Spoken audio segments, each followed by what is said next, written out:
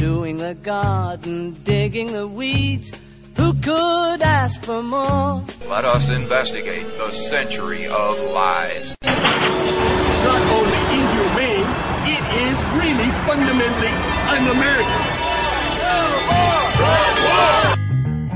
Send me a postcard, drop me a line. Dean at drugtruth.net. Indicate precisely what you mean to say. You're sincerely wasting away. Celebrating 64 broadcast affiliates and 5 years over the airwaves. Will you still need me? Will you still feed me when I'm 64?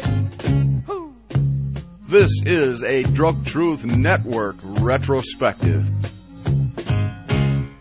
Part 1. My name is Dean Becker, host of the Drug Truth Network program Century of Lies, Cultural Baggage, and the daily 420 Drug War News. Welcome to this retrospective. 5 years we've been battling the forces of evil. 5 years we've been disseminating the unvarnished truth about the drug war. 5 years we've been challenging the experts of government, science, medicine, and the clergy to defend this policy of eternal drug war against our own people. 5 years these drug warriors have stood their ground with silence. 5 years they have instigated and escalated their jihad of drug prohibition through your silence as well. Today we take a look and a listen back over the last 5 years of the Drug Truth Network. We begin with my first time on the airwaves doing the drug war news on KPFT's decades-old prison show. The audio now lost to the far reaches of space because no recording of that report was ever made. This is the host of the prison show, the patriarch of Houston's Pacifica family, Mr. Ray Hill. I saw this fellow by the name of Dean Becker in the radio station, and he's one of those activists that tend to rub the cat hair the wrong way and make everybody a little bit uncomfortable. And the decision makers at the station weren't paying much attention to him, but from my perspective, I'm the guy that does the prison show. So the topic that Dean was talking about, this whole business of putting up a struggle against the drug wars, hits my topic in midstream because about half my audience inside Texas prisons are doing time because of the drug war. And most of them are good people, don't need to be doing time at all. So if the station wasn't going to have him, I decided that I'd just adopt him and we'd incorporate his ideas on the prison show. But we didn't have to do that very long before the station realized this man had a valuable message, and he branched out on his own and has certainly prospered ever since. Pretty much in tandem with my first appearance on the prison show, several of the late-night, early-morning talk and music programs began airing the precursors to what became known as the 420 Drug War News Reports. First among these were Reach Out in the Darkness and the After Hours program. In the beginning, I would travel to the station to do 5- and 10-minute reports, but at the time I was working as a project analyst for Enron, and so we learned how to do call-ins to save travel time. I'd actually begun fighting against the drug warriors in the online pages of the New York Times Drug Policy Forum in early 2000. There I invited many of the same guests to do question and answer with the forum participants. Among those New York Times invitees were members of the European Parliament, Canadian senators, U.S. governors, and the very first guest on the New York Times Forum, who became the very first guest on the very first Cultural Baggage program in late 2001. Superior Court Judge James P. Gray, author of the then new book, Why the Drug War Has Failed and What We Can Do About It, a judicial indictment of the war on drugs. Sadly, that original program has also been lost to the far reaches of space. But never mind. Judge Gray's commitment and courage towards ending the drug war has remained consistent throughout. The following is taken from his most recent visit to the Century of Lies program on September 16th of 2005.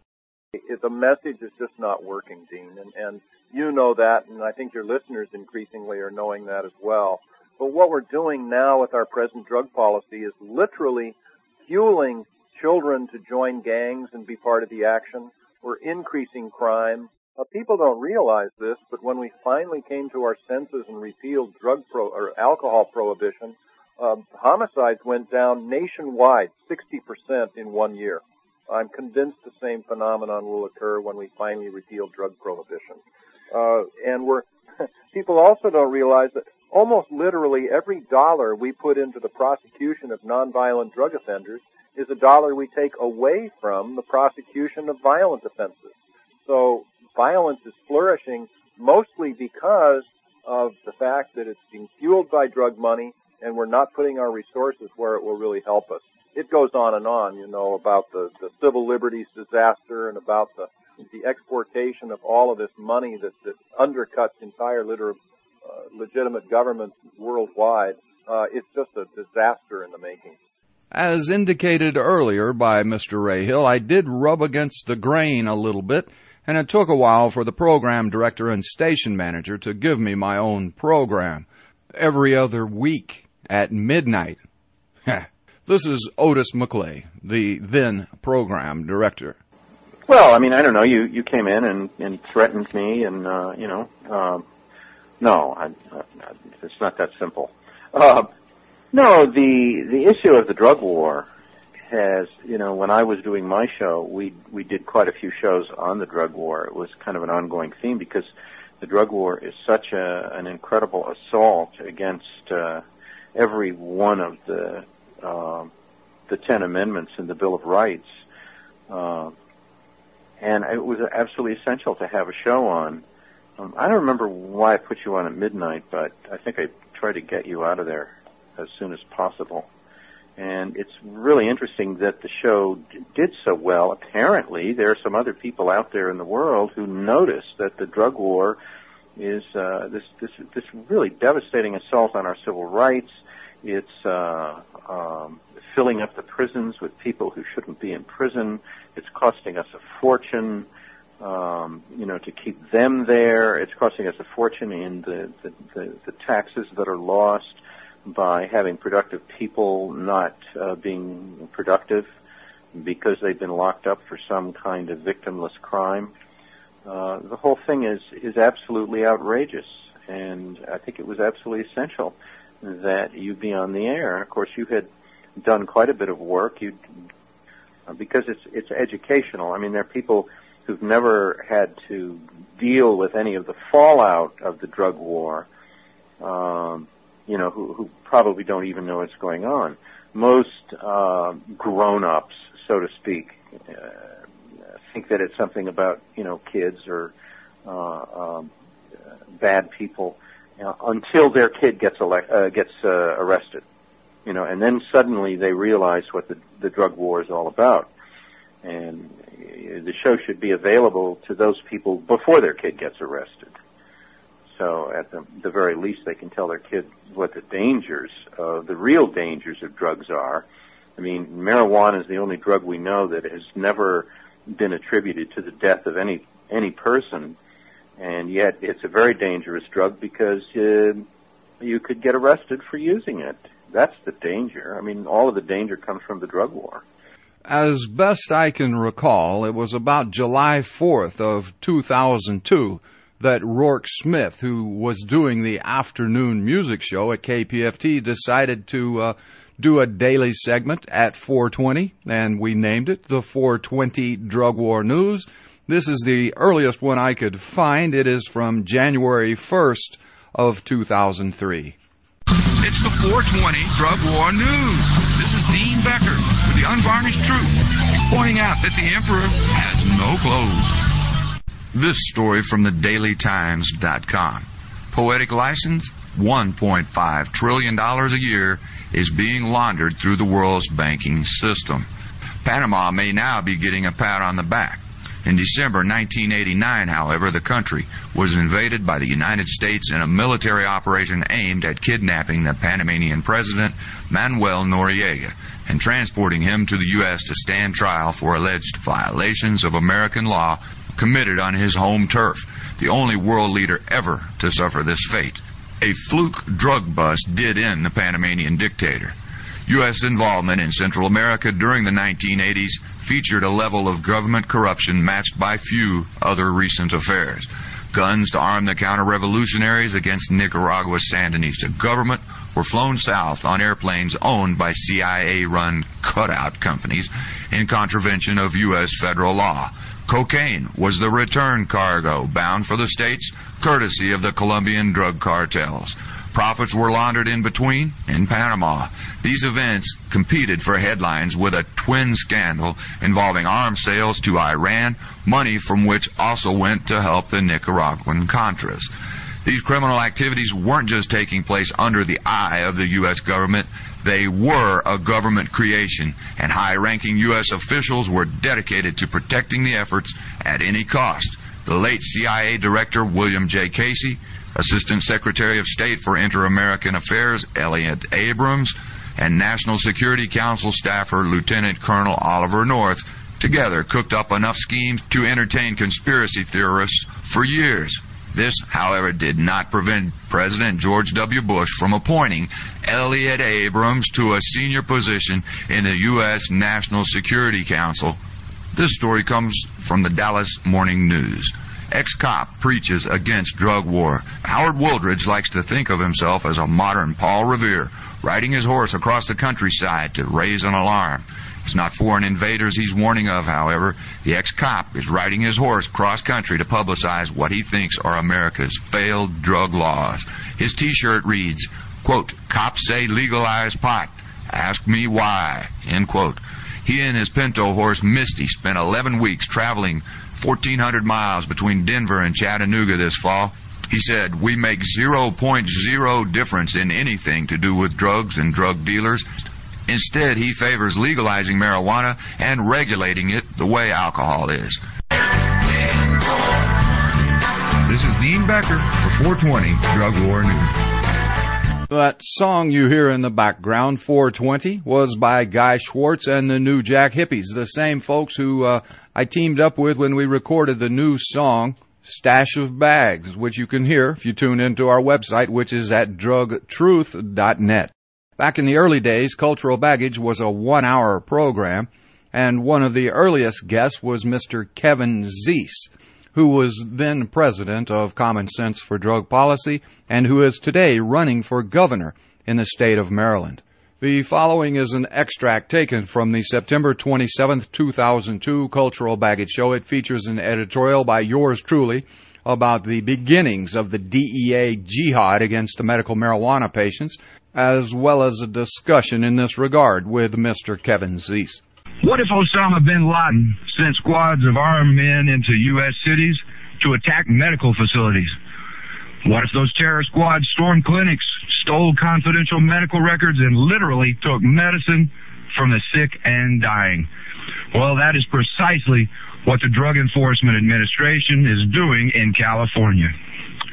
The DEA and the White House want the public to believe that drugs are inherently connected with terrorism, and that anyone who uses illegal drugs supports terrorists. In fact, it is the war on drugs that promotes terrorism, and the DEA and its law enforcement allies regularly commit terrorist acts. They take medicine from the seriously ill, jail their caregivers, and murder unarmed people with no evidence and no trial. Now, if you'd like to learn more about this, I would advise you to please go to the Marijuana Policy Project website. That's at www.mpp.org. That's www.mpp.org. Now, I'm very pleased to announce that we now have online our first guest, a gentleman I greatly admire for his perseverance and his attitude and his follow-through, Kevin Zeese. Are you there, sir? Yeah, I'm here. How you doing? Well, good evening, sir. It's good to have you with us tonight. Glad to be here. Yes, sir. I know it's been a very eventful week, clear across the nation from Sacramento to Washington, D.C. Could you tell us what you observed in Sacramento this week? Yeah, well, in Sacramento we had a large rally in reaction to the DEA's attacks on medical marijuana caregivers and patients in California. hundreds of people from across the state, nearly 1,000 probably, from across the state, patients, their caregivers, students, some politicians, and other people concerned with this issue, showed up in Sacramento, the capital of California, to protest the DEA's actions and to urge state officials of California to protect them from the attack of John Ashcroft's Justice Department. And after meeting at the Capitol building and holding a rally there that was co-sponsored by Senator John Vasconcellos, a long-term ally and a very senior senator in California, we had a procession that went down to the Federal Building, and there was a demonstration at the Federal Building where 29 people blocked the entrance to the Federal Building in a symbolic effort to show their resistance to federal overzealous enforcement of the medical marijuana laws. And these 29 people refused to move. They locked arms. One was in a wheelchair, and the federal officials came and arrested them. And it was quite a moment. There was a lot of angry people in the crowd. There were it only took over an hour for these arrests to occur. It was a slow process, and I think there was a real strong symbol of the strength of the California medical marijuana movement, and willingness to stand up against the federal government. So it's the beginning of a campaign, and I think if we pursue this aggressively, I think we'll succeed, and it'll be the end of the federal government's war on medical marijuana. Even in recent weeks, the DEA has continued to conduct these raids on the sick and dying. The more things change, the more they remain the same. The following is a promo piece featuring some of the guests who had been on the Cultural Baggage program. It was produced in mid-2003. On Cultural Baggage, we try to bring you the voices of reason, the voices of compassion. Nobel Prize winner Milton Friedman. My main objection to the drug war is on moral grounds. I think it's a disgrace and a scandal. San Francisco attorney Tony Serra. Now, because of war on drugs, our judicial system is once again tainted by informants at every level. Retired police officer Howard Wooldridge. Because police officers spend hundreds of thousands of hours in Texas looking for marijuana underneath somebody's front seat, that detracts from public safety. Superior Court Judge James P. Gray. As soon as people realize what's happening, I promise you they will absolutely want to stand up in unison, shake their fists, and say, we've got to repeal drug prohibition. You know, we've had Nobel laureates and governors and congressmen and members of the European Parliament, but one that I'm perhaps most proud of as being our guest on the Cultural Baggage is the executive chairman of GW Pharmaceuticals, Mr. Geoffrey Guy. UK. I understand that just recently, within the past couple of weeks, that the Netherlands has now allowed for a distribution of cannabis products through pharmacies, that Belgium is considering following suit, that we know now that Canada distributes medical marijuana to their patients. And I was wondering if you could give me your take on the situation in America, and I would consider the U.S. policy to just be stubborn and superstitious. Would you give us your opinion? Well, obviously I should be very careful and give my opinion on policies of different countries. First of all, I think we can comment on the Dutch and Canadian experience. I think the Dutch solution is a very Dutch solution and has really followed on from a series of liberalization measures that they have taken over a number of years. The patients are still requested and required to pay for these medicines, and the medicines have come in the form of herbal cannabis, which can be dispensed by the pharmacist. So the doctor in Holland, and indeed more appropriately in Canada, a lot of the doctors are not very happy that they do not have a product which has been tested rigorously in the way that every other medicine that they would prescribe has been tested. So they would have a situation where patients are taking a range of medicines because in complex conditions like multiple sclerosis or spinal cord injury or rheumatoid arthritis, for example, patients will be taking a range of medicines.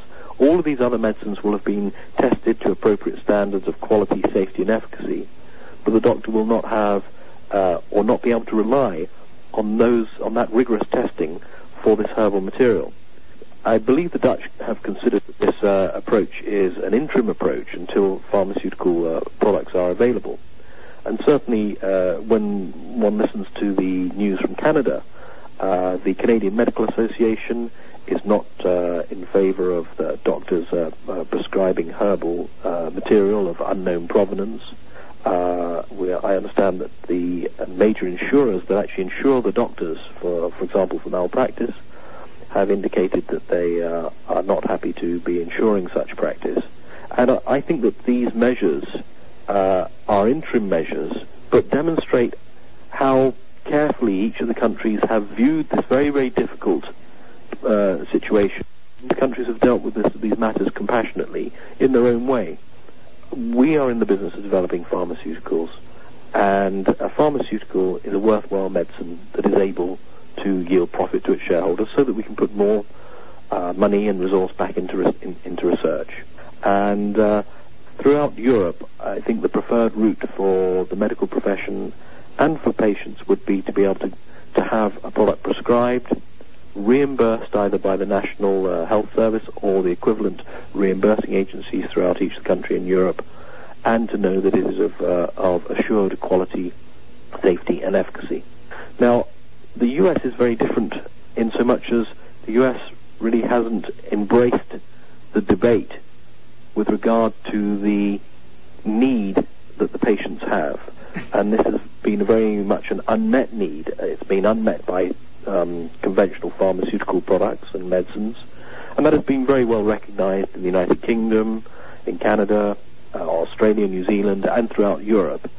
And I think the US is yet to embrace that concept that the patients have a very, very serious need, that they're being exposed to some very potent conventional pharmaceuticals, which are giving help, no doubt, in a number of cases, but also are accompanied by quite serious side effects. And when one considers the extracts or the components of the cannabis plant in comparison to some of these other very potent medicines, then the cannabis plant and its extracts provide a very favorable comparator in terms of fewer side effects and in terms of relative benefit. So one would hope that the lessons that are being learnt elsewhere may well fall upon receptive ears in the US in the years to come. But from my position, I can only see that this will be a rather slow and very resource-intensive process.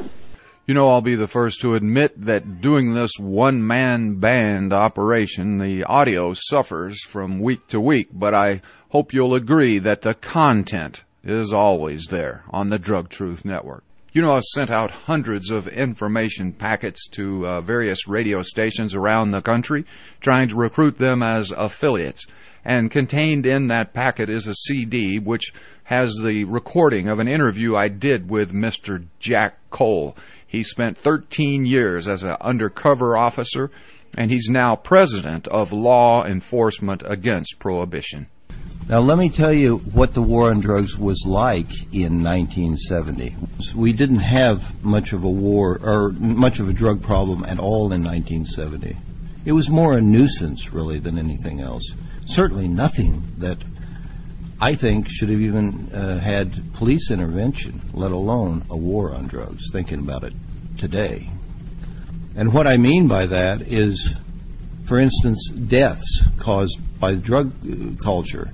In 1970, you were less likely to die as a result of the drug culture in this country than you were to die from falling down your own steps in your own house. Less likely to die of the drug culture than you would choking to death on your own food at dinner. And as far as I know, we haven't started a war on stairways or dinner yet, but who knows? We still have time. So this wasn't really much of a problem, but it was a problem to us because when we hit the streets, there weren't a whole lot of drug dealers out there, and the drugs that were out there were almost entirely what we called soft drugs: marijuana, hashish, some LSD, psilocybin, mushroom type thing. Hard drugs like methamphetamine, cocaine, heroin were practically non-existent in 1970, certainly non-existent compared to what they are today. So this caused us quite a dilemma. How are we going to show that this war is an absolute necessity so our bosses can keep this money coming in? And our bosses had the answer to that. As you say, they may have said fudge a little. They said maybe we could inflate these statistics a little. They gave us every go-ahead to lie, and lie we did. We lied about everything we did in the first year. We inflated everything we did. Let me explain how we did that. First, we were looking for drug dealers, and since we couldn't just find a whole lot of drug dealers, what we did was we sent our undercover people in to infiltrate small groups of friendship groups, 10 to 15 people, maybe in college kids or high school kids or kids in between. Back then, we had a lot of hippies around, and they were all using soft drugs. And they were also doing something that the administration didn't like at all. They were protesting the Vietnam War. So we could pretty much do what we wanted to with those folks. And the truth be told, they still pretty much do what they want to with drug users, especially in the state of Texas, and more especially in the gulag city of Houston, which leads the world in the incarceration of its own people. Jack Cole was our guest back on November 25th of 2003. Since that point in time, we've had more than 24 other members of law enforcement against prohibition as guests on the Drug Truth Network radio programs. We'll have a little more of this retrospective on this week's Cultural Baggage program, as well as the latest updates from the Drug Truth Network reporters. But we're going to close out this Century of Lies program with a little segment from Valerie Corral of the Women's Association for Medical Marijuana. They have a garden in Santa Cruz that provides for sick, but mostly for dying patients. More than 24 have died since they started this effort. From the January 13th, 2004 Cultural Baggage program. What happens in the garden, and we have a sign over it that says "Love Grows Here." What happens in the garden is it's a multi-level approach of dealing not only with treating oneself, growing one's own medicine, but it's a place where people come together. People come to be part of something greater than themselves, because the premise upon which WAMM was founded is, and that's the Women's WO/Men Alliance for Medical Marijuana. The premise is to give what you can and take what you need, so that many of us, people who are ill, are disenfranchised by our illness. We often have a different group of friends after our illness, or many people walk away because it's difficult to watch suffering. It's a hard thing to do. And what we found is that while marijuana brings us together, it's hardly what holds us together. What holds us together is a deep understanding to suffering, having been made witness not only of our own but of others, and a commitment to alleviating that. It is my hope that you are developing a better understanding and an appreciation of this abomination of drug war. And I say once again that there is no truth, justice, logic, scientific fact, or medical data sufficient to validate this policy of drug war. We have been duped. The drug lords run both sides of this equation. I urge you to please visit our website, which is endprohibition.org. There you can link up with more than a dozen of the best drug reform organizations on the planet. Prohibido estac y Valesco. For engineer Philip Guffey, this is Dean Becker urging you to visit our website, which is drugtruth.net.